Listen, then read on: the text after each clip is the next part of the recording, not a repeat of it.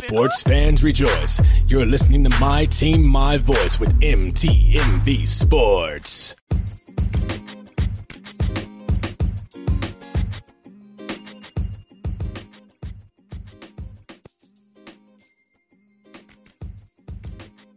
Yo, what's up? This is Prophet Josiah. Make sure you listen to my album, God Made Me Do It, on all streaming platforms. Right now, you are listening to MTMV Sports. Keep it locked.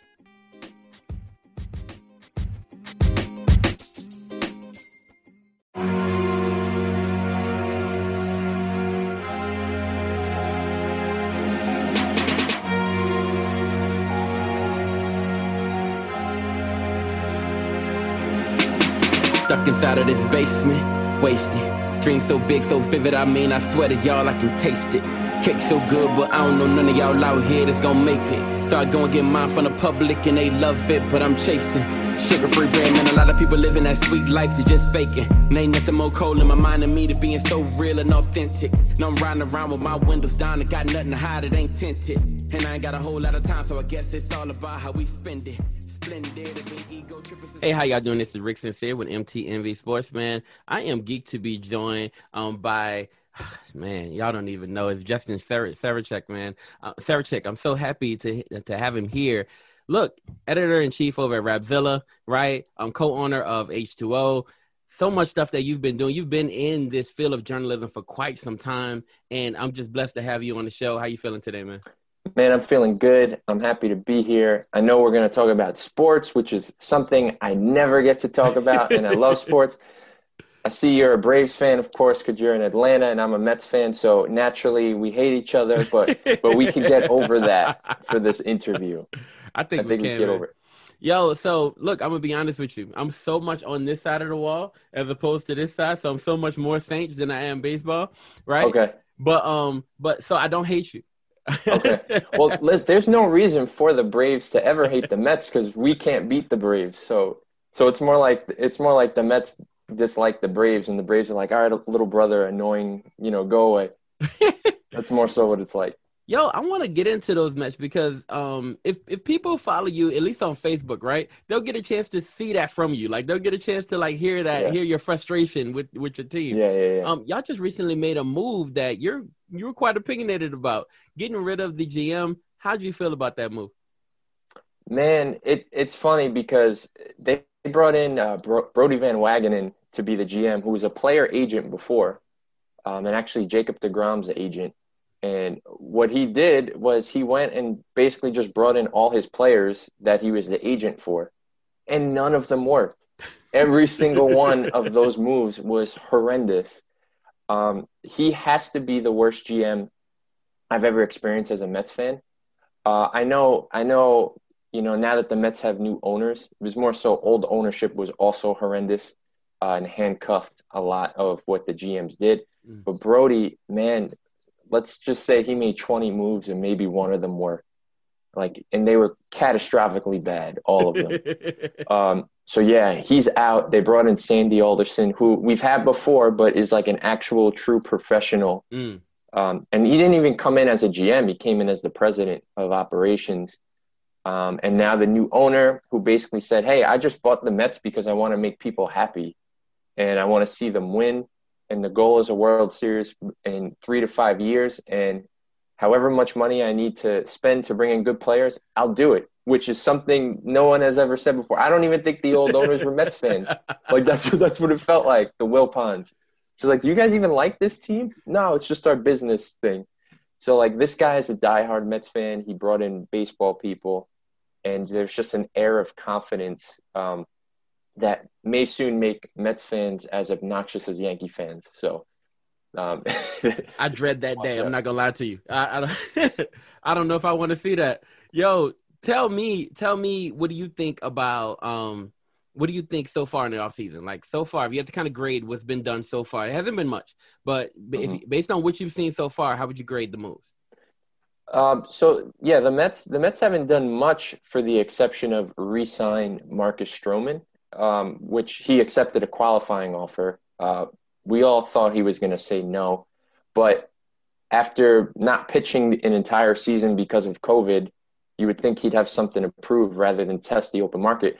And already this new owner, Steve Cohen, has already had a certain effect, because Marcus Stroman was like, hey, I watched the press conference, super inspiring. I'm excited to play for you. Even Trevor Bauer, who the Mets are going to be courting heavily, he won the Cy Young Award. He even made a whole video about how Steve Cohen press conference was amazing. Noah Syndergaard, who missed the whole season because of Tommy John surgery, he tweeted out, hey, Mr. Cohen, my name is Noah Syndergaard. People know me as Thor, and I'd really love to play for you. So already having an owner that shows an air of confidence and actual caring has made the Mets look like a destination. They have a ton of money on the books. They gained even more money because Robinson Cano tested positive for steroids for the second time, or performance enhancers. No, I don't know a single person who's upset about Cano missing the entire season because he's just at 38 years old. He's just a clog at second base. He's been hurt. He was pretty good during the COVID shortened season, but with him getting suspended, not only do the Mets get $20 million extra to already like $140 million that they had to spend, but now 3 players have a position to play because Cano is gone. Is basically they were going to be cycling Dominic Smith, Jeff McNeil, and J.D. Davis between left field, second base, third base, DH. With Cano gone, Jeff McNeil goes to second, J.D. Davis goes to third, Dom Smith goes to left. One person gave 3 people who deserve to play a position. So I ain't mad. So what they have left to do is they got to get that catcher. They got to bring in Bauer. And we'd love to see an actual center fielder for once, like someone who can catch fly balls. Yo, do you have your eye in free agency? Are you looking at some free agent and be like, yo, I really want that dude? Yeah, I mean, Real Muto obviously is the best catcher on the market, but I don't think he's worth the money. So they can go for somebody like McCann. I don't even remember his first name. I know on the Braves you had Brian McCann for a long time, but the other McCann is a very good catcher. Then you have George Springer from the Astros, who could play center field. You have, of course, Trevor Bauer. I think they had their eye on Charlie Morton, but he just signed somewhere. I forget. But yeah, we could steal DJ LeMahieu from the Yankees. That would be phenomenal. But then we'd run into that problem again where we'd have 3 guys out of position. Unless they make the trade for Lindor. Like, for once, the possibilities for a Mets fan is endless. It's not like, okay, all the free agents signed. Who's left on the scrap heap that we can get for really, really cheap?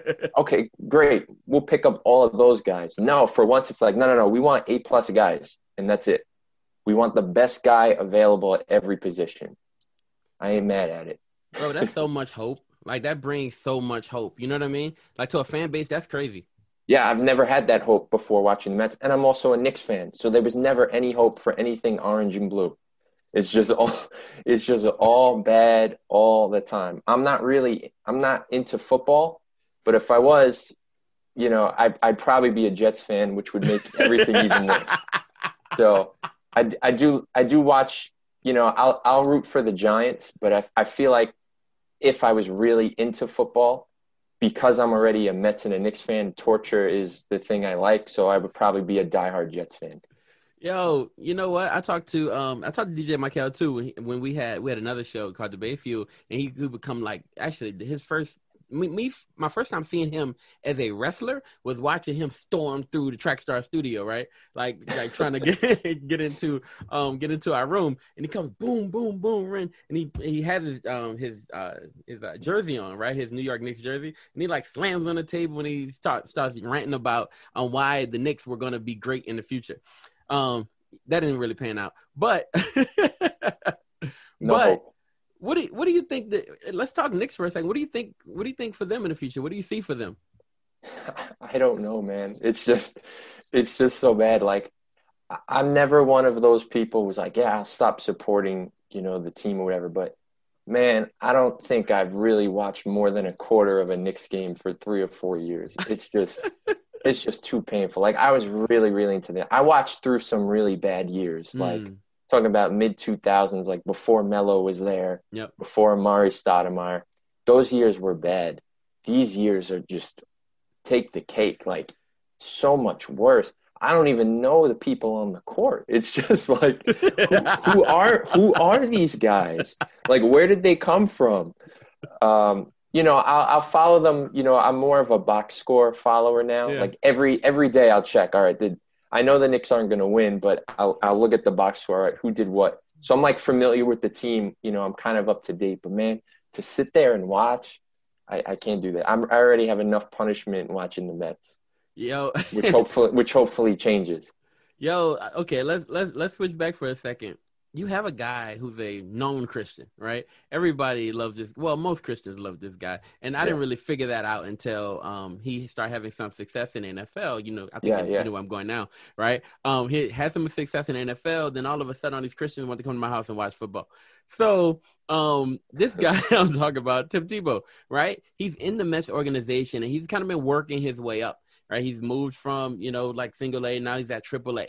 Right. Yeah. And he's close. I guess he's close to that spot in a majors. What would it feel like for a Mets fan to see Tim Tebow actually in the majors donning a jersey? Yeah, here's the thing. I don't think any Mets fan that I know really wants to see Tim Tebow in a uniform. Like, I remember when Tebow was doing the baseball tryouts, and he tried out for a bunch of teams.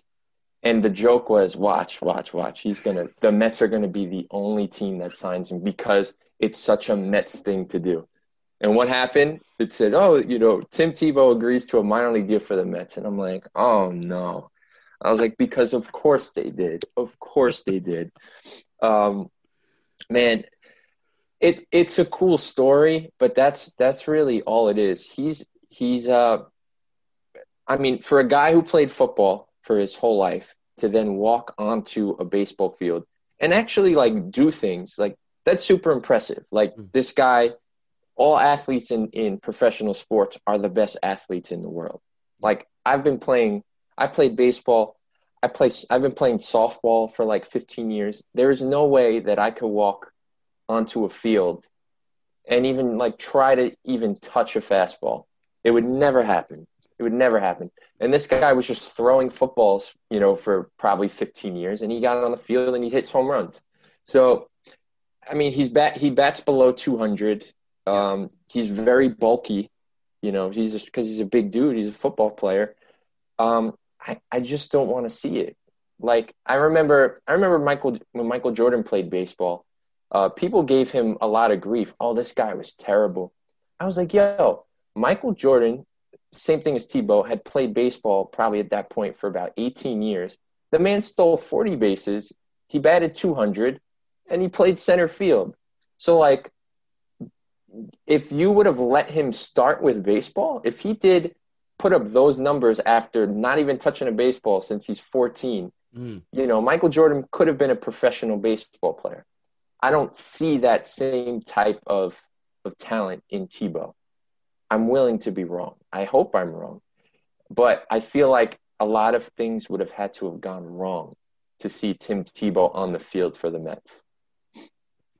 Because that means he'd be outplaying the people that are there, or everyone would be injured. And I don't know if I could handle that. Yo, one thing I love about you, man, just like watching previous interviews, you always tell it how it is. Regardless of how it is, you tell it exactly how it is. Yeah, man, I've invested a lot of time into my sports or into whatever I'm passionate about, so I can't sugarcoat it. Also, it's probably the New Yorker. Yeah.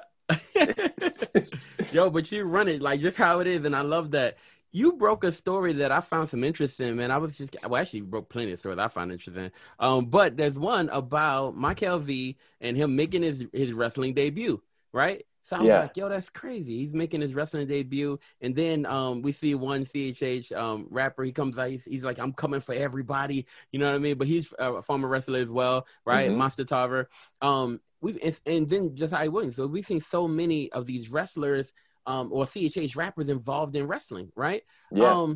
what's the connection there, man? Why is it all of a sudden it's become a big connection? Yeah, I don't necessarily know what the big connection is, but it's funny because, you think of Christians are supposed to be like nice people, non-violent. So wrestling is fake violence. So it's like, that's okay. Like this is as hardcore as Christians are allowed to get, right? But I think there's been a lot of Christian wrestlers over the years, guys who are believers, and a lot of athletes are in general, because a lot of athletes are from the South or from the Bible Belt. So in wrestling, I know you've had Ted DiBiase was a Christian. And even now you have AJ Styles, who I'm going to plug myself. There's an interview on Rapzilla with AJ Styles right after he joined the WWE. He made his debut at the Royal Rumble, and everyone was like, whoa, it's AJ Styles. So I interviewed AJ Styles maybe 2 weeks after that. I think it was his first interview since he joined the WWE. He is the biggest, well, according to himself, the biggest CHH fan ever. He grew up on Christian hip hop. Like, that was all he listens to, and he still listens to it now. So we started talking about that. And he said, I'll go head to head with anybody on CHH trivia. And that was something we tried to set up when Chris Chicago was still doing the radio show. Yeah. He wanted to do AJ versus KJ 5'2". Oh, snap. In a CHH trivia thing. But, AJ's schedule's crazy, so we were never able to line that up. But the funny thing is, and I didn't get any credit for it, but of course, AJ was on a Sports Center segment with Jonathan Coachman, and one of the questions Coachman asked him was about Christian hip hop. He's like, so you're into this thing, and he tried to act like he had no idea what it was. I'm like, bro, it's not a crazy thing. Relax. but Coachman was just like, yeah, so there's this thing called Christian rap. I hear you're a fan of that. Are you into that? And then AJ, spoke about, yeah, it's the best music you can ever listen to. I feel like I'd be part of the CHH community, is what he said. And Coachman got that from my interview. He would have had to, because where else would you get that information? Where else is he? Yeah. No credit. So thank you, Coachman. But yeah, so you have AJ Styles as a big champion of CHH. His song when he was on TNA was a Grits song. He came to the ring with the song by Grits. So you have that factor. Titus O'Neil is a Christian.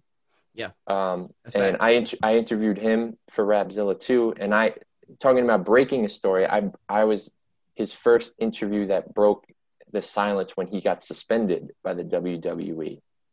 And actually all the wrestling blogs actually picked up my story, which was really, really cool. Wow. I didn't, so the story kind of went viral in the wrestling sphere. I did not go viral myself at all. So it's just like some guy from some weird Christian hip hop website just wrote about Titus O'Neil. Somehow he got this interview. But anyway, let's talk about what Titus said. I was like, okay. So again, I got no credit really, but I mean, it was cool. And Titus O'Neil, he was more of a gospel fan, I would say, but he knows his Lecrae's. He was a fan of The Truth. So it's cool. So you have like these big figures in wrestling are Christian. Josiah Williams is a Christian rapper who got a job working for the WWE. Now I know What Up RG is a wrestling fan, and so many guys are always talking about wrestling whenever the pay-per-views happen. And now Michael V is on the indie circuit trying to do something, which he's got like that build to be like one of those big guys, like all the moves he was doing, the slams, ripping the shirt off at the end, like that. That's a look for wrestlers. So that's something I hope he does well with. Michael's the homie, so I feel like I'd love to see him there. Maybe him and Josiah Williams could do a segment together. Man, I love Michael V, and I think he's made for it. Like, if I've ever seen somebody who's like made, he could be. I don't want to typecast him. You feel what I'm saying? Because I know he could be something that right now he's going by what, Michael Casanova. Yeah, Michael Casanova. And I'm looking, like, I don't want to call him Big Cass already, right? But I'm looking forward to what he's going to become, because I know he'll evolve in that space, and I know he'll dominate that space at some point. You know what I mean? Because he has that type of personality. At least I'm drawn to it. Well, he's kind of shooting a promo every time he's on a track, right? He comes on, yo, DJ Mike LV here. If you want to talk to me nice. And like he says like all this stuff. You know, we here with No Big Deal and we killing it right now. Like, so he's always like in a promo, right? He's always cutting a promo. So now you just put him in front of the camera instead of an actual like song. And it's like, all right, cut that promo. And he does that because he DJs and he was on tour with Dude Perfect, like kind of their ring announcer in a sense. So like he could do it. He's perfect. He's perfect for it. I think he's perfect for it, man. Look, I want to ask you. You broke the story with Titus O'Neil, right? You've done stories with AJ Styles. These are big stories, right? Like these are big stories to break. Nobody would have known that AJ Styles has an ear for Christian hip hop, right? Nobody would have known that. Your role over at Rapzilla, you do a lot of this. You do a lot of breaking stories, right? Like you interview a whole bunch of people. We talked before how many times you've interviewed this year alone, right? Like maybe just in the last few months, you went over and above almost any interview I know, right? So when you're getting ready for an interview like this, let's go behind the scenes a little bit. How are you prepping for an interview with a guy like Titus O'Neil, with a guy like AJ Styles? How are you prepping for those interviews? You know, it's weird. Depending on, so for AJ and Titus O'Neil, I knew who they were a lot. You know, I watched them on TV. I knew their body of work.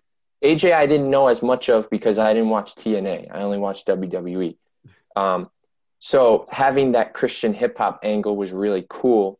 Because that was something I can dive into that, you know, I really have to talk wrestling with him at all because there was a whole side of him that I could actually pick his brain on, you know, whereas Titus O'Neil, you only know him from what you see in the WWE and some of his backstory. So like those two preparations were different. The funny thing with Titus O'Neil is, you know, I was just trying to do a story and then I was like, all right, I don't know how sensitive the topic is of his suspension, but I'll just throw it in real quick at the end. And then he wound up like cutting a promo in that interview, talking about it. And then he like corresponded with me after that. Like he would talk to me about different things. So we had like a little bit of a friendship after that. I haven't spoken to him in a while though. AJ Styles was kind of like a one and done thing. But yeah, my thing is I never want to ask questions that you could Google. So, and you always want to ask a question that they haven't been asked before, because if the person I'm interviewing ever pauses or stops and they're like, oh, that's a good question. It's like, yes, I did my job, because they didn't have a prepared answer for it. You know, if you're interviewing, let's say Lecrae dropped his Restoration album. He's been talking about this Restoration album. He's got all these answers prepared in his head. Yeah, you know, this guy was the producer. This was my message behind it. You know, track whatever is about this, blah, blah, blah. But if I came in and asked him something totally unrelated that he wasn't expecting and did that deep dive research, then he's like, oh, shoot, I don't know. I never thought of it. Let's think of a new answer. Or anytime you hear them repeat the question, because then that means they have to say it again, because they're like, oh, what was that question? Oh, so you're asking me about, I was like, yeah, I know, that's what I said. So like, that's how you know, that you got them, because they didn't think about it. So it's kind of, it's a lot of research. The best person at this is Sean Evans from the show Hot Ones. If you've ever watched Hot Ones, this guy will be like, so I found a clip of you in your high school newspaper from when you were 14 years old that you won a math competition. What was it like losing in second place to John Smith? And like, he's like, what? Like, how do you know this? So like that sort of deep dive takes like so much dedication. Like, I wish I had that much time, like that I can like go call someone's high school or find out information. But I try to do the best I can with that, because I'm not interested in what you're promoting. I'm not interested in what you're doing now, because that's what you're telling everybody about. I'm interested in things that nobody knows about. So I'll always throw one question at the end. All right, so you just dropped your new album. Tell me about it. And that's the last thing I ask. And everything before that, I want to have nothing to do with whatever they're promoting. And I get my best interviews that way. And then for artists, a lot of times when I interview an artist, when I interview a new artist, an artist that I've never spoken to, most of the time I won't listen to their music really. I don't usually become a fan of somebody until I interview them. It's just this weird thing that I have. Like, they'll be like, oh, what's your favorite album by me? What's your favorite song? It's like, oh, I just listened to your music this morning, just before the interview. I've never really listened to you like that before. And they're like, what? For real? I was like, yeah, because I don't want to come into it with some sort of expectation or like a bias or a notion like, oh man, I'm a huge fan, I got to talk to you, because I've done that in the past. And I feel like at times when I'm a big fan of somebody and I know their work, like their actual music really well, the interview will let me down because it'll be like, man, you're my favorite artist of all time. And then the interview is like just okay. So it's just like, oh man, like that kind of stuff. So for me, like if I don't know you, awesome. You're going to get a better interview because I have nothing coming into it to gauge it by. It's purely like my research and me trying to figure out what type of person you are. Like, yeah. And I also, it gives me a chance not to like fanboy out too. Like, oh my gosh, like I'm speaking to Ruslan today, or, you know, like, or Dayton or whoever I'm speaking to. So yeah, I think I'm kind of just weird that way. And then after I finish the interview, I'm like, oh, I'm a fan of your music. Your music's really dope because I listen to it now. Yo, this is what I love about where you are, right? Like there was a transition, and you talked about it in the interview you did with this That's Not Christian podcast, right? You talked about how at some points you would fanboy, right? Yeah. Dude, how did you like? How what's that fanboy transition like? Right? Because you start off like that, right? But how do you transition into not being like that? Because you've interviewed some of the best ever, right? Like you're wearing the DC Talk hat right now. You interviewed Toby Mac. And I know that was a situation, right? So if you're going to do that, then, I mean, if I would have interviewed Toby Mac, it would have been straight fanboy, like the whole time. The first time I interviewed him, it was. Okay. The second time, I think there was enough space in between that maybe he didn't remember. So it was much better. Yeah, but so that transition, see, the key is, at least my key is, I could still be a fanboy. I just can't let you know it as much. Okay. So maybe instead of the beginning of the interview, me going, oh man, Toby Mac, man, you mean so much to my life. I listened to your music since I was 5 years old and you're the best. Okay, let's talk now. Instead of doing that, maybe I'll do the interview first, and then I'll say at the end, oh, by the way, Toby, you know, you've meant a lot to me. So this interview is super dope. I'm a huge fan. You know, thank you for your time. Rather than almost crying, you know, in the beginning. But also, my style is very conversational. So just how we're talking now, that's how I do my interviews. I think a lot of times people are very stuffy or very serious when they give interviews. Like, I'm not trying to be like a Barbara Walters or like someone you see on TV. So, Toby Mac, when you dropped that first album, how did it feel? Like, no, man. Like, I want you to be comfortable. Like, we're talking, and I want to approach it like I actually know what I'm talking about too, and just have that conversation. Like, yo, so Toby, when you dropped that first record, I thought it was super dope. Tell me all about it. Like, I want that excitement, that energy. I want to bring it up, and I think there's that getting comfortable. There's a factor there. Oftentimes, you know, you get comfortable with someone at the end of the interview, and then you don't get anything. It's like, oh man, you know, it's almost like I wish you would have asked me these hard questions, you know, now. Yeah. Now that I know you and that I like you. So I try to like amp it up kind of quick. Like I'll start off slow. Let's say maybe question 1 or 2 is maybe not like a softball question, but it's like, all right, I'll take it easy. But then by like 3 and 4, 5, like I want to start getting into it. So by the time I get to the end, they will tell me anything I ask. And often that's the case. Like, man, this is such a dope interview. Like, I'll even give you extra time. And Toby did that for me. Like, they gave me, I think, 15, 20 minutes the last time I spoke to Toby. And I'm like, that's not enough because I have like 2 days worth of questions for this guy. Wow. So we got to, the 20 minutes. I was like, man, I know you got 20 minutes, but you know, I got a few more questions. Oh man, don't worry about it. Let's go. Let's keep going. And that always makes you feel good too, because it's like they're enjoying themselves. If they're like, nah, man, that's it. Like, I got to go. Like, if they're trying to get out of there, like, I know I didn't do my job. So anytime they give me that 5, 10, 15, whatever minutes, sometimes they'll just be like, yo, shut the clock off. Just go. Let's just talk. That's great. I got that. It's almost like two friends talking. So that's kind of one of my secrets onto getting good interviews. Like, you just ask it. Don't be afraid to ask. The worst they could do is get mad, but they still got to finish the interview with you.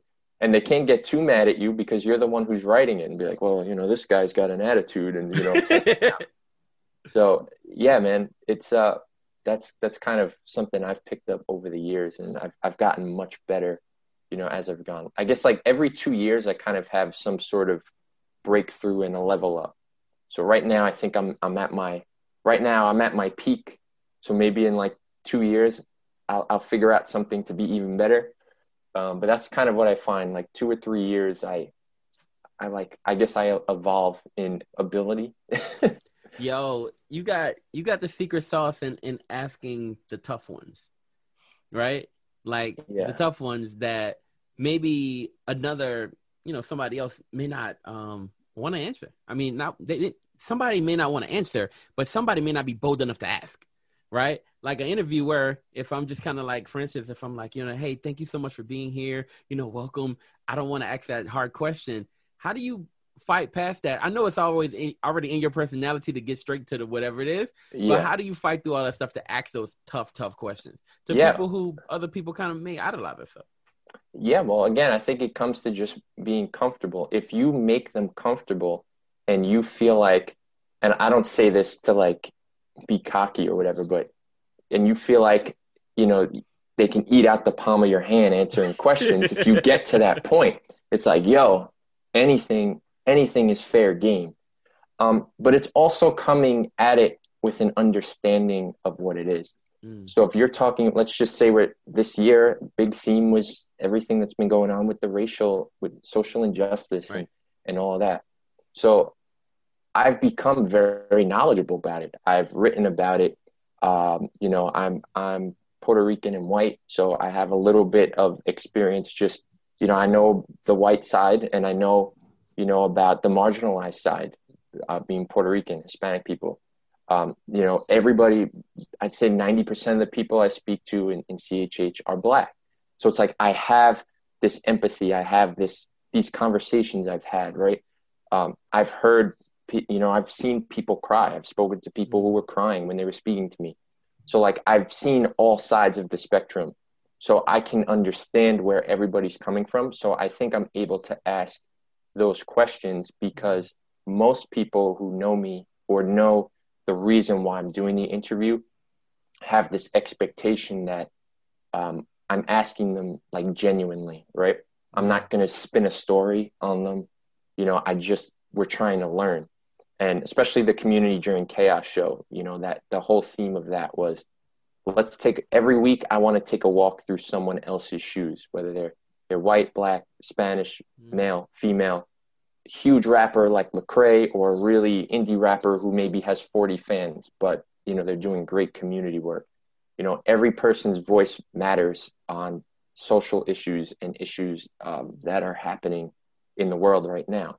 So I try not to hold those biases against people. And I'm like, yo, let's just have a really tough conversation. But at the end of the day, let's learn. So those 75 interviews are 75 different walks that I've taken in someone else's shoes. So I just have this, I just have that knowledge of knowing different cultures and different people. So those tough questions to me, it's like, it's not the first time I'm asking it. And a lot of times I know the answer, but it's just conveying it in a way that's like, let's talk about it. Let's draw that out, that experience. If that makes sense. No, I don't know. It makes a ton of sense. It sounds like trust, right? Right. Like they have to trust you. And, right. And you get to the point in the interview where they start to trust you. Right. That's what if there's no trust, like if we're talking and I'm getting a weird vibe from you, and I feel like if I say something, you're going to spin it or you're going to turn into something else, like I'm going to be careful, right? I'm going to be guarded. Or if I had a prior experience, like, oh, last time I interviewed with Justin, I said something And he took that quote completely out of context, and I got roasted for it, on Twitter or on Facebook. I never want that to happen. The joy that I get is telling other people's stories. It's your story to be told. I have the privilege and the honor of sharing what you're telling me. So for me, that's like taking your baby and you're like, here, hold my baby for a second. And I'm like, yo, I can't drop this baby. Yo, if you're the guy who drops a baby, nobody's going to like you. But I'm going to hold that baby really tight. I'm going to take care of that baby, and then I'm going to give it back to you when you're ready. So that's kind of how I view doing interviews and doing stories. And I encourage anybody, if you're watching this, if you felt like I've ever wronged you in an interview or a write-up, yo, please let me know, because it is never my intention to, and I make it right, as soon as I'm able to. And as long as you're not lying. Okay. that has happened to me where I've interviewed people and they said something 100%. They said it, I have it recorded, whatever, and then I write the story. I never said that. He's making it up. Like, he lied. And then people come after me, and I'm like, yo, I held your baby. I took care of the baby. I gave it back. You said everything was all cool, and then I did it. And then you said you dropped my baby. And then it's like, I didn't. I never dropped your baby. I never dropped your baby. Stop lying. So that's happened to me before too. Fortunately, it hasn't happened in a while. I think that's part of, like I said, the 2 to 3 year level up. I haven't dropped any babies in the last, 2 or 3 years. I love it, man. You did something cool on, I believe it's Twitter, Stephon Marbury. You saw him having a conversation, right? With the kid, and he tells the kid, you don't have to play basketball, right? You could be president. Yeah. And it's just like touching moment, man. Like it's like a big deal. You post it, he then pins it to his account. It gets like a lot of views.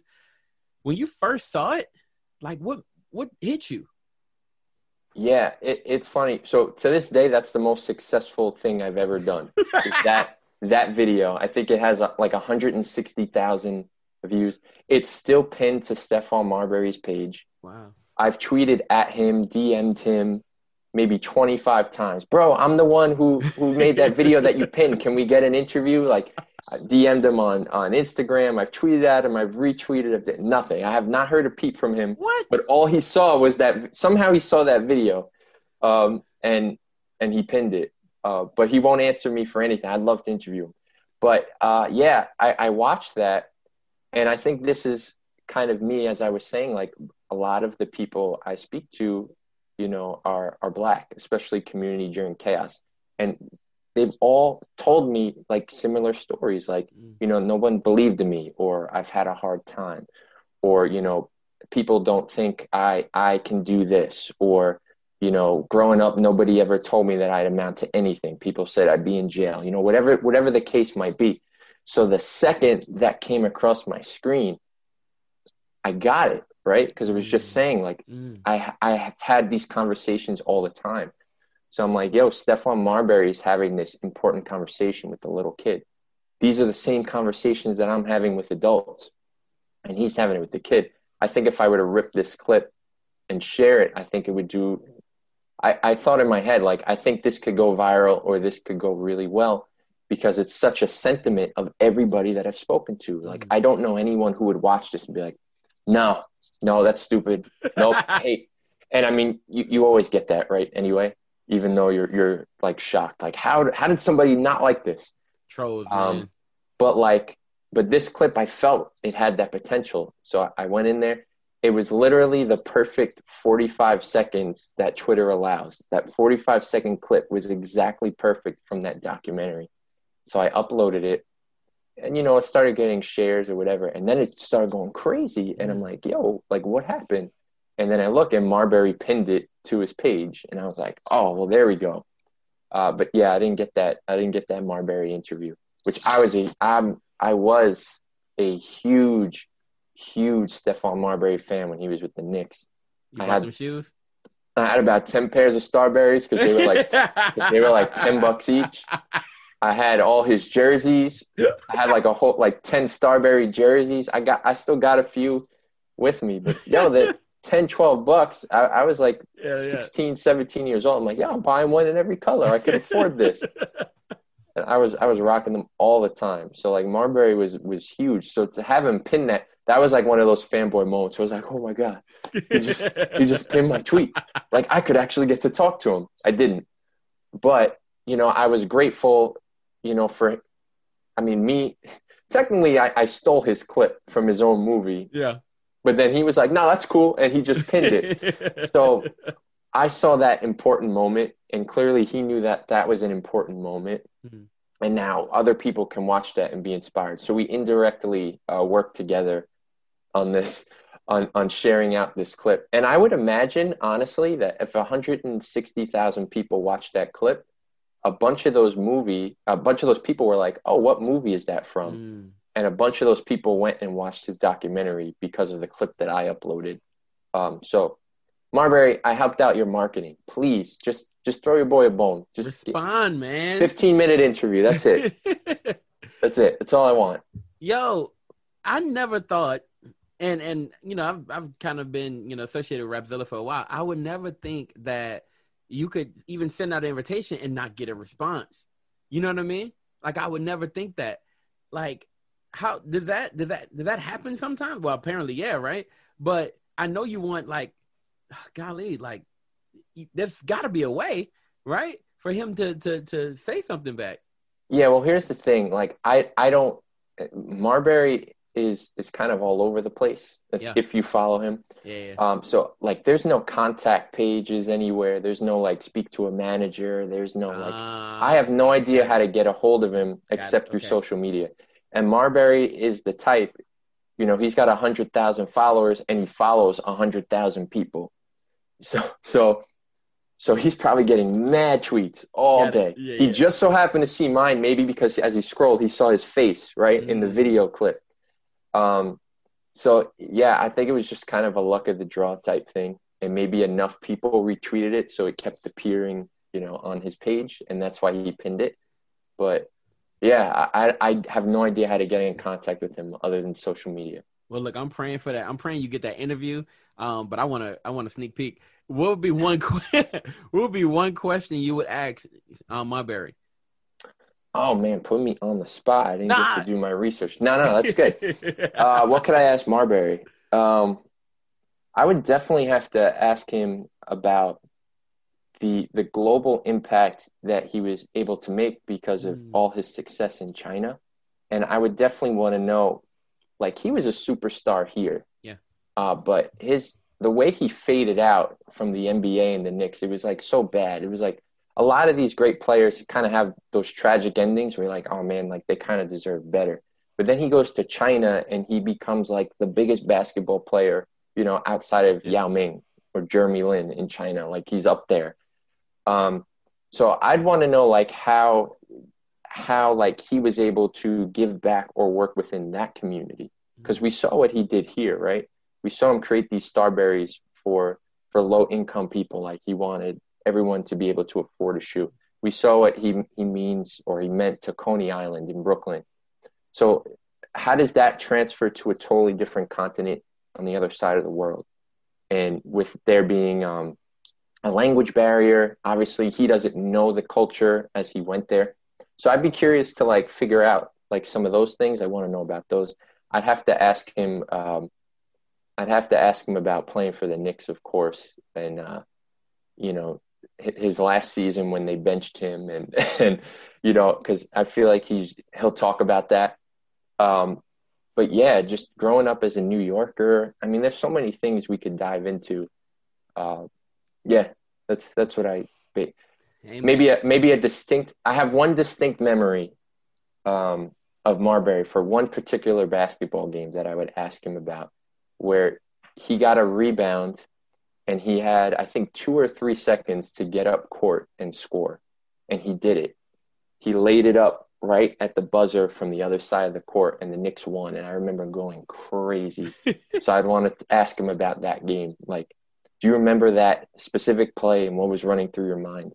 So that would be a cool thing, because I doubt, for most basketball players or fans or whatever, that was just another game, But for me, it's a distinct memory I have of yo, Marbury just won this game in 3 seconds. So yeah, Dude, based on what you just did, you could teach a master's class in interviews, right? Those were questions you just came up with just now. You know what I mean? Like, you just came up with that just now. And I'm just saying right now, if Rapzilla launches Rapzilla Sports, ESPN better watch out. Because that was quick. Oh man, that might be the next move. I might have to make that move. I'll get you to help me because see, I've really appreciated your questions because you're asking me about things I don't talk about with anybody, which is what I just said to you is my golden thing. Like, you actually saw on my Facebook that I talk about the Mets. I only on Facebook because I know my Twitter audience doesn't care about baseball or are definitely not Mets fans. But I know all my friends and family that follow me were Mets fans. So I talk about that. And I deleted my Facebook last week. So you're just drawing back from memories. So this is great. Yo, You're doing a great job. Thank you, I appreciate it, man. What is it like? You're pretty out in the open on Twitter. You're out in the open. And people can see you and interact with you. And you know how the CHH world is. It's really close-knit, right? Yo, your DMs must be crazy. Like, what is it like to be you on Twitter? Yeah, well, for the open part, like, I definitely want to be transparent, right? Because, again, that builds trust. Like, I'm not hiding anything from anybody. I don't have anything to hide from anybody. And if I do have something to hide, that means I'm doing something that's not good or not right. So then how could you trust me if I'm off sneaking, doing other things? Twitter is where I guess I'm most open with. I would kind of consider Twitter, like, that's my professional page. Like, Instagram, I'll post pictures of things, but, I post a picture of my kids, cooking, like different things that I'm doing. Facebook is more family or to vent or to get driven crazy and go away. But Twitter is like, I'm talking about CHH. I'm talking about artist tips. That's specifically my mode. So you know what you're going to get when you follow me on Twitter. So I want to keep that same energy when I talk to people. My DMs have been crazy. Not so bad lately because I have been probably a little less active just because I've been so busy. Wow. But yeah, I welcome anybody. I would say I get to like 9.5 out of 10 of the DMs that come in. Sometimes I'm just like, not that it's crazy. Like, if they have a question, I'll answer it. But sometimes it's just like annoying stuff or like spamming me with links. And I'm just like, yeah, don't do that to me. So maybe like those I won't answer. But if you have like a general question, if I remember seeing a tweet by somebody a couple of days ago, like, oh, I don't understand, picking people's brain. Like, shouldn't you pay for people's time? Yo, and I know exactly who put out that tweet. Yeah. I think what you're talking about. I think it was Erin Knight. Yeah, that's Erin. Because I know if Erin was watching this, she'd want me to say it. Yeah, that's Erin. And I agree with her 100%. This isn't calling out Erin at all because I love Erin. And I've done this before. Yeah, I've had questions for her and she's hit me up about stuff too. But that's because, we know each other. There's that trust there. I'm a little iffy on it because, like, I'd love to get paid, but I know people aren't going to pay me for my time most of the time. I've come to terms with that. But I also know that throughout the years, if I wasn't able to pick somebody's brain or just ask a question, there's a ton of things that I wouldn't know. So anytime I'm able to give back in a sensible type fashion, not like I'm going to have a 2-hour conversation with you because, then you should pay me. But if you're asking me like a question and I feel like I can answer that and I have the time to answer it, I'm more than happy to do it. The only time it becomes a real burden is, a lot of times people will get carried away and they're just like, I'm going to talk to Justin all the time. I'm just going to be asking him things all the time. And then I'm like, all right, buddy, like, you need to slow down. Or, bro, let me get your number. Let me just call you. No.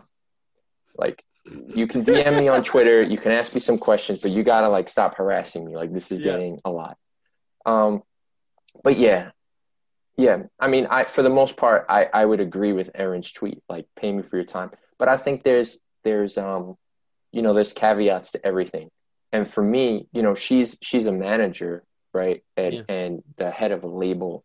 So like what people are going to be asking of her time is a lot different than what they're going to be asking of me. Like people with her, they're trying to get on her label, or they're trying to be, what's your secret to management, or, you know, whatever. And it's like, no, that's how I make my money. Like, I can't give you my secrets. With me, I'm a journalist. So like, I don't make my money from people asking me those questions. Like my money stays the same unless they're willing to pay me. So like, I can give out some of that information and be like, oh no, now they're my competition. That they're not. Like, I'm just giving them information. So that's kind of how I look at it. Yo, man, I've actually talked to Aaron I just actually, you know, I worked with Track Stars for a really long time. I've been with Track Stars. Mm-hmm. And so Aaron has come to the studio. Like I've watched her like before everybody knew who she was, right? Yeah. I kind of watched her come in and just kind of chill there, right? And when I was coming, you know, through my album and stuff like that, I was like, I'll pick her brain a lot, right? One day I called her and I was like, hey, Aaron, how do you feel about that? And she just walks me through and just drops tons of gems on me, like gem after gem after gem about promotion and marketing and stuff like that. And I just felt led to throw, you know, I'm like, hey, ma'am, here's a little something for your time. And I don't know what possessed me to do that, but when I saw her tweet, I was like, thank God that I decided to do that. You got in there before it closed down. But you provided a tip though, and I think that's really important. Like I've had a couple people like offer me sometimes, and I'm just like, nah, I think it's okay. But you know, it all depends. It all depends. That was a really cool thing you did, and I would say 99% of people would take the freebie and run. I tell you what, she was so excellent though. You know what I mean? Like the gems she dropped on me, I knew would make me income.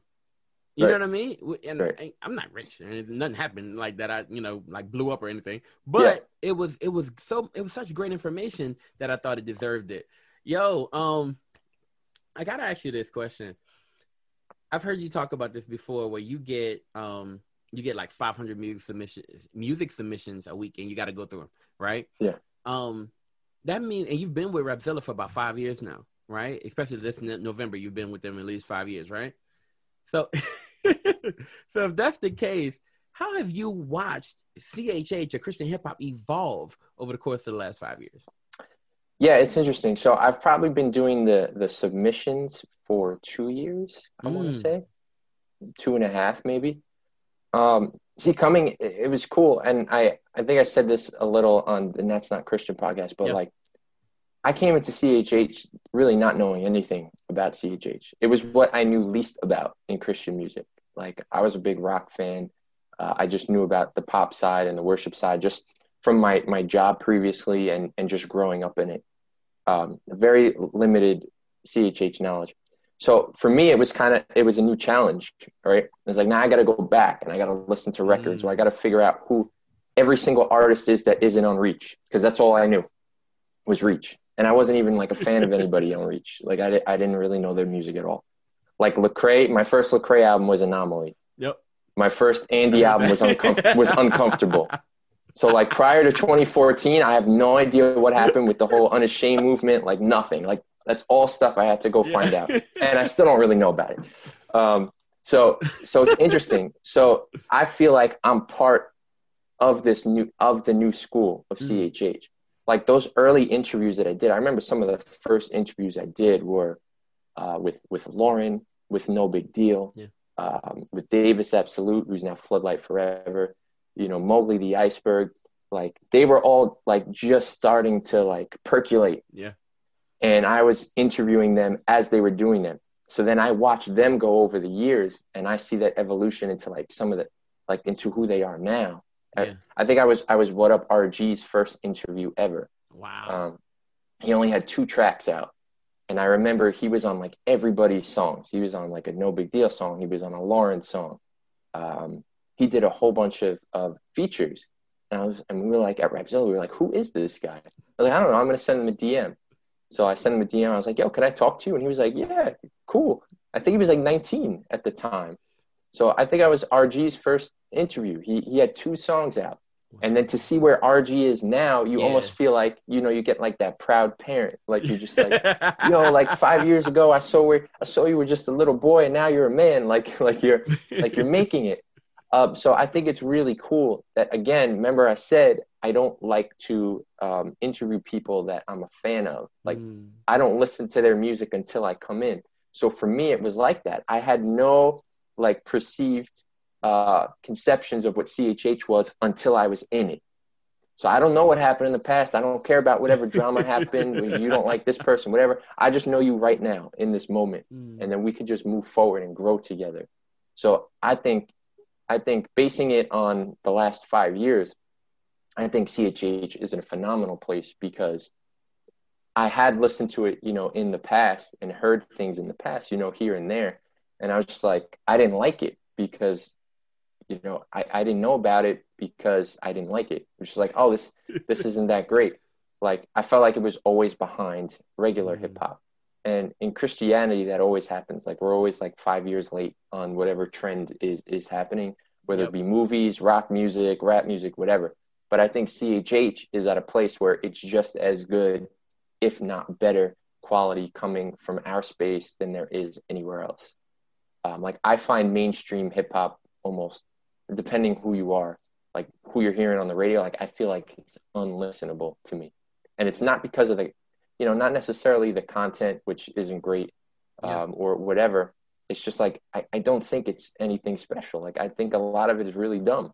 Maybe that's just me being old because now I'm 32 and I'm a dad of 2. So maybe I turned into it. I got dad ears now. Yeah, oh man. Yeah, I know.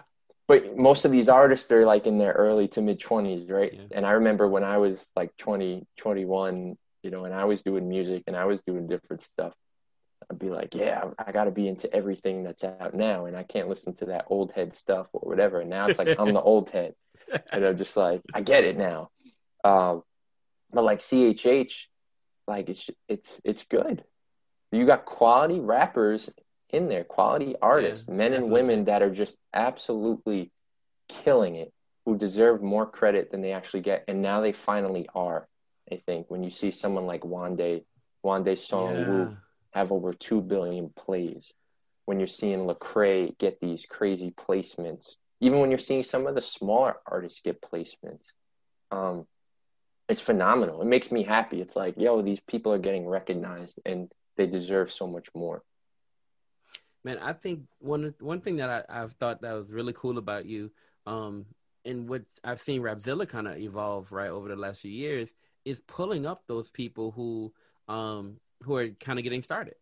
You know what I mean? Like highlighting them and bringing them to the forefront so people know who they are, right? And I think y'all done a great job of that. Like, there's so many people who I've kind of watched work through that space, right? Yeah. And wish and hope for that opportunity to get highlighted. And you guys have done a good job over the course of the last few years, grabbing those guys up and saying, hey, look, there's a wonderful story here. You don't know who the artist is, maybe there's a phenomenal story in this guy. There's a beautiful story in this girl. You know what I mean? And you've highlighted those stories. And I think that's been excellent over the last few years. Yeah, that's something I've kind of like really pushed. Like, we have Steven Solis at Rapzilla, who's discovered everybody and their mama.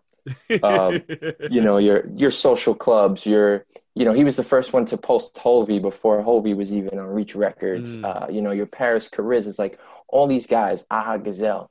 Like, Steven Solis was the first one to ever post these guys. So he's got like that. I know in his bio it says he's the Wizard of Oz of CHH. that rings true.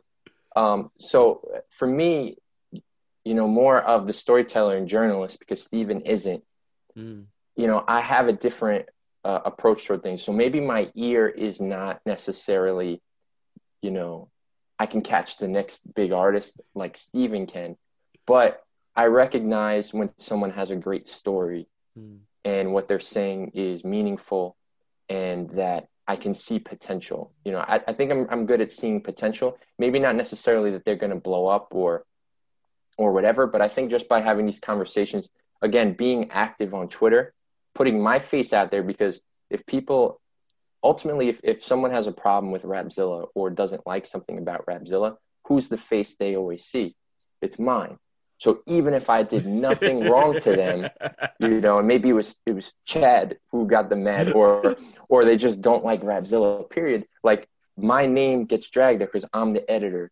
So I feel like it's kind of my responsibility to be like, no, like you want to see what type of person I am. Like, I'm giving you exactly what that person is.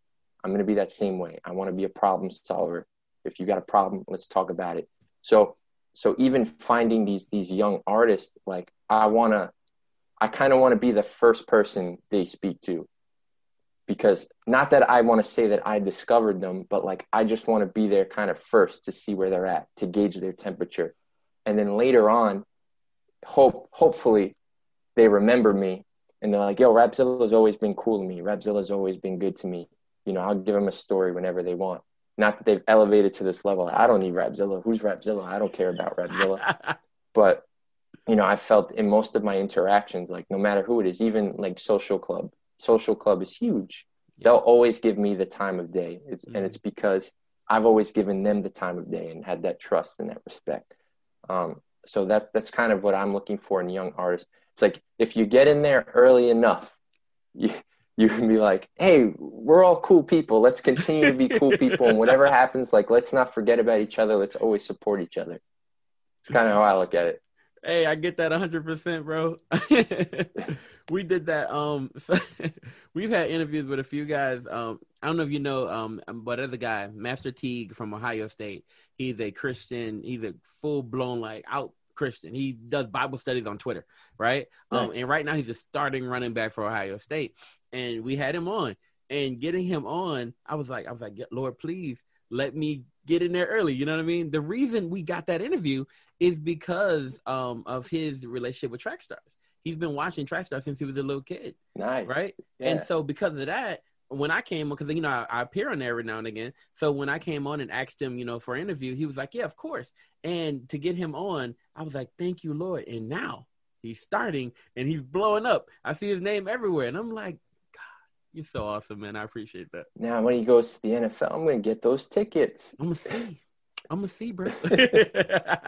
Yo, last thing, man, you were in music yourself for quite some time. And you're around it now. You got a lot of connections. You can get tons of features. An album? See, I've been doing music a long time, but it's like, are the features that I'm going to be asking for, are they going to think I'm good enough, I'm worthy enough to grab the feature? I know plenty of people who owe me favors, for sure. Yeah. That they should give me that feature no matter what I sound like. Light work, man.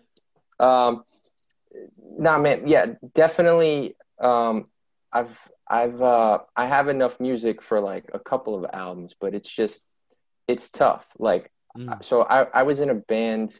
I've been in bands or been doing some sort of music since about 2002. I got a drum set as a graduation gift when I was in 8th grade.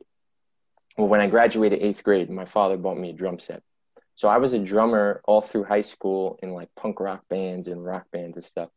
And then the person that I always played music with, you know, he was younger than I. So he started getting really good. And I just kind of stayed the same level of good at drums. So he started playing these things on the bass and on the guitar. And I was like, yo, I can't drum to this. This is like really technical. This is like crazy stuff. I don't know what you're doing. But then I started getting into hip hop. And I started getting into rap, and I started writing raps and doing raps.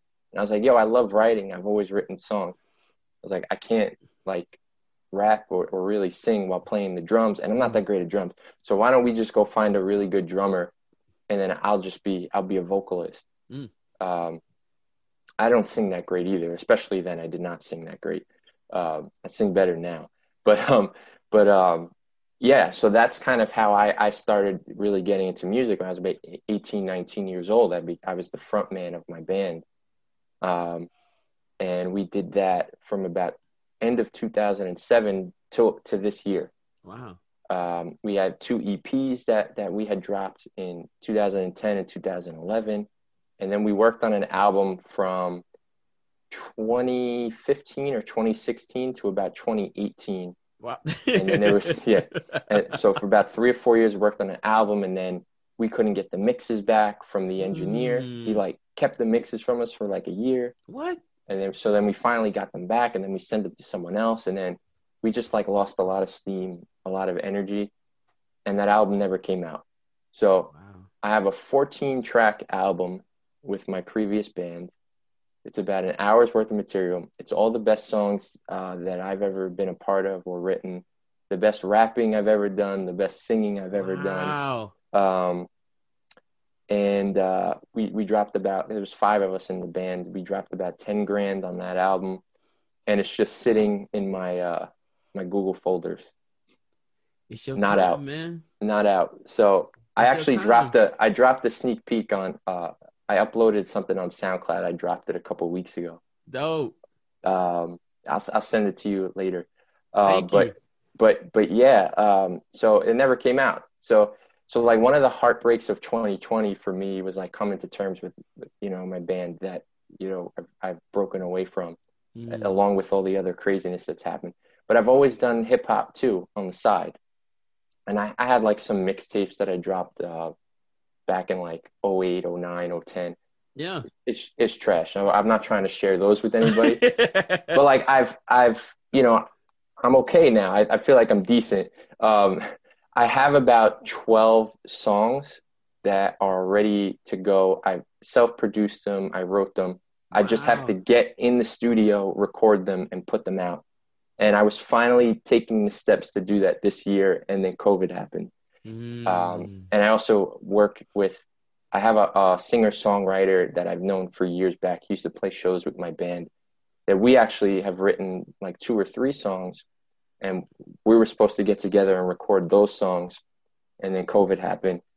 So I have all the greatest music I've ever written in my entire life. It's like 30-something tracks from the band to what I got. It's all just sitting, waiting for the world to hear it. By the time all this stuff comes out, it'll be like so outdated. But I don't know, man. I feel like good music is timeless. So hopefully people will dig it. That's an easy remix. Like if you ever need to, right? That's an easy remix. If it needs to be updated or anything like that, I'm pretty sure. You know what I mean? Pretty sure it's dope. Man, that's awesome, bro. Yeah. The only track that I have out now that you could find on my YouTube page, we did a remix of Old Town Road by Lil Nas X because Staten Island has an Old Town Road. So I did a whole song. I wrote a whole song about Staten Island, and then related it to our Old Town Road. And I made like a little video for it. It's on my YouTube page. That actually went super successful. That's like my second most successful thing. I think it has like 28,000 views on YouTube, and then it also has a couple thousand on Facebook, a couple thousand on Twitter, and like 1,000 on Instagram. And I do like Lil Nas's X. I do like his voice. I do his flow, and I just change up the words for the whole song. And it came out super dope. It might not be as funny to people who don't understand Staten Island, but it's still like a little funny for, I think, the average person who doesn't get it. If you look up Old Town Road Staten Island remix, light work, you should find doing it. Hold on, I'm gonna write it. Doing that later for sure. That might be the promo. Yo, look, man, I appreciate your time. I'm so thankful that you decided to join us. I know at first you were like a sports show. Why would I? No, man, that was exciting to me. I was just, cool. I messed everything up because I'm always wearing a Mets hat, but I just got this hat today. So I was like, let me wear the DC Talk hat. I was like, I should have wore the Mets hat.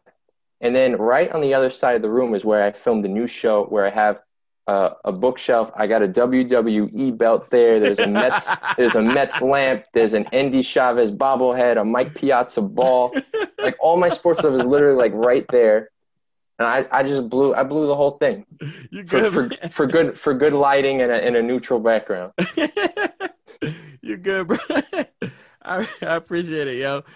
Look, if people are listening to this, and people who listen to us are praying people. If people listen to this and they're, following your story, following you, loving what's happening at Rapzilla, but just wanting to know how could they pray for you moving forward? How would you, what would you say? Like, how could people pray for you? What would be something that you would love for them to go to the Father about concerning you? Yeah, I'll give you. All right, I guess I'll give you 3. Cool. So one, of course, pray for my kids that they grow up strong. And this is a crazy world that we live in. So pray that they're protected. Two, you could, I guess, pray for me in terms of, I guess, knowing sorry, let me word this correctly. Maybe a better relationship with God in terms of like knowing exactly where I need to be, what I have to do, and how I should get there. And then three would be my health. I have like a couple of things going on in the background that I'm not hiding it. Like I said, I'm very open, but I'm not kind of ready to talk about some of the things yet. It's nothing like serious where it's like, oh, your life is in danger, but it's more so just like some things that have been bothering me or struggling with. So I guess you'd pray for my health in general. Not to be like super cryptic. I'm doing okay. I'm alive. I'm breathing. Everything's good. But some very like annoying things happening, I guess, to my body that I would love not to happen. Yes, so those would be my three. Yes, and thank you for asking. Absolutely. Like I said, we truly appreciate you for being here. It's a big deal for us. And I'm not gonna fanboy, but I'm so thankful, bro. I'm really thankful. Hey man, it's okay, man. Remember I said you can fanboy at the end. Yeah, bro. Okay. After you got through the interview, you could say like all the nice things you want because all the questions are out of the way. But man, don't fanboy over me. I don't do anything crazy. I appreciate you for even having me on here. That was just kind of like a joke tweet that I threw out there. I was like, yo, I've been interviewing all these people. How about somebody interview me? And then like, that's not Christian. And then you, and then someone else. And I was like, all right, cool, man. I really wish I had something to promote. I will next year. So hopefully people will want to talk to me again and I can actually have something to promote. But that's it. I got nothing. What about the YouTube series you just did, right? All the interviews you were doing, right? So that's something to promote. Yeah, Community During Chaos. Well, it just ended, but you can watch all of them on Instagram. They're all there. I'm back. I'm very behind on getting them on YouTube because I edit them and I cut them. But I'm like 10 behind. I'm like on episode 15 for YouTube, but Instagram is all up to date, 25 episodes. I plan on bringing it back in the new year. I think the look is going to be a little different. It might be a different day, different concept. Our communities will unfortunately always be going through some sort of chaos. So I don't think that theme necessarily has to change. Unfortunately, like I'd much rather not be in chaos. But yeah, maybe just the format and how I do it is going to be a little different. We got the Pen Game 101 show. Which is actually the new episode is premiering as I'm doing this interview with Kardak, and he's talking about Sinvergüenza album on Reach Records. And I'll give you this exclusive. Yesterday we just filmed a Pen Game episode with Limo Blaze and The Truth for their album Bridges. So that'll be, by the time whenever this comes out or whatever, that'll be the next Pen Game episode that's coming. Wow. I just saw that they were looking like The Truth and Limo Blaze. They were kind of, up for, they're promoting something right now, right? Yeah. They dropped their joint album Bridges. And then your interview with D1, like D1 and Merce, that one. Yeah. Yeah, the Pen 101 with them too. I'll say that. That was dope. That was funny. That was a lot of fun. I spent way too much time talking to those brothers this year, man, because I did an interview with them. Me and Chad actually spoke to both of them earlier in the year just to like have a conversation. And we wound up going almost 2 hours on Zoom. And I spent all this time editing and putting all these videos together. And they just never came out, for a variety of reasons. So then D1 was like, yo, can we do it again and have the same type of conversation? Minus Chad. No offense to Chad, but it was just minus Chad. It wasn't for any particular reason. So then I did kind of the same vein of an interview with them again. And we were on for like another hour and a half. And then I did the Pen Game interview with them. And that was like another hour and a half to 2 hours. So I'm all D1 and immersed out. But yeah, I spent like 6 hours talking to those guys about their project. But yeah, man, it's all dope. They were super dope. It's all love. But yeah, I love doing that stuff. It's great. Yo, man, that's awesome. We appreciate having you here. Hey, if you're out there, this is what I want you to do. Can you tell us where we can find you on Twitter? Right, for the people who don't know, right? How can they find you on Twitter? How can they support you? Yeah, find me on Twitter and Instagram at Justin Sarachik. So if you're watching this, my name is probably in there. So just squeeze them together, one word, and then put the at in front of it, and you will find me. So you got that. I have my YouTube channel. It's gonna be more active in the new year. COVID really messed up a lot of things for me as far as timeliness, but I plan on having the Survival of the Artist podcast, small snippet episodes. I'm going to be doing that on Instagram Live now, and then I'll put those on YouTube because SoundCloud is completely dead, so just wasting my time and paying to have SoundCloud Premium for no reason. Yeah, so more videos, content, more things like that, artist tips, maybe some breakdown shows. But that's some of the stuff I have coming. And further down the pipeline is a Survival of the Artist book. And maybe next time I speak to you, I can be promoting that book and also talking about a documentary film that I'm in the middle of making. Wow. Okay. I'll leave it right there. I can't give you everything. Yo, we appreciate you. We thank you. Hey, listen, if you're out there, go ahead and follow him on all his social media sites. Also, go ahead and like the show. We love you. We appreciate you. We thank you for joining us. Y'all have a good night.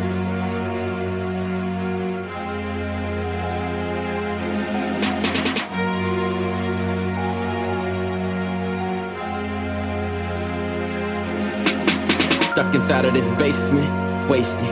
Dream so big, so vivid, I swear to y'all, I can taste it. Cake so good, but I don't know none of y'all out here that's gonna make it. So I go and get mine from the public and they love it, but I'm chasing sugar-free bread, man. A lot of people living that sweet life, they just faking. And ain't nothing more cold in my mind than me to being so real and authentic. Now I'm riding around with my windows down and got nothing to hide, it ain't tinted. And I ain't got a whole lot of time, so I guess it's all about how we spend it. Splendid, a big ego tripping since a young kid.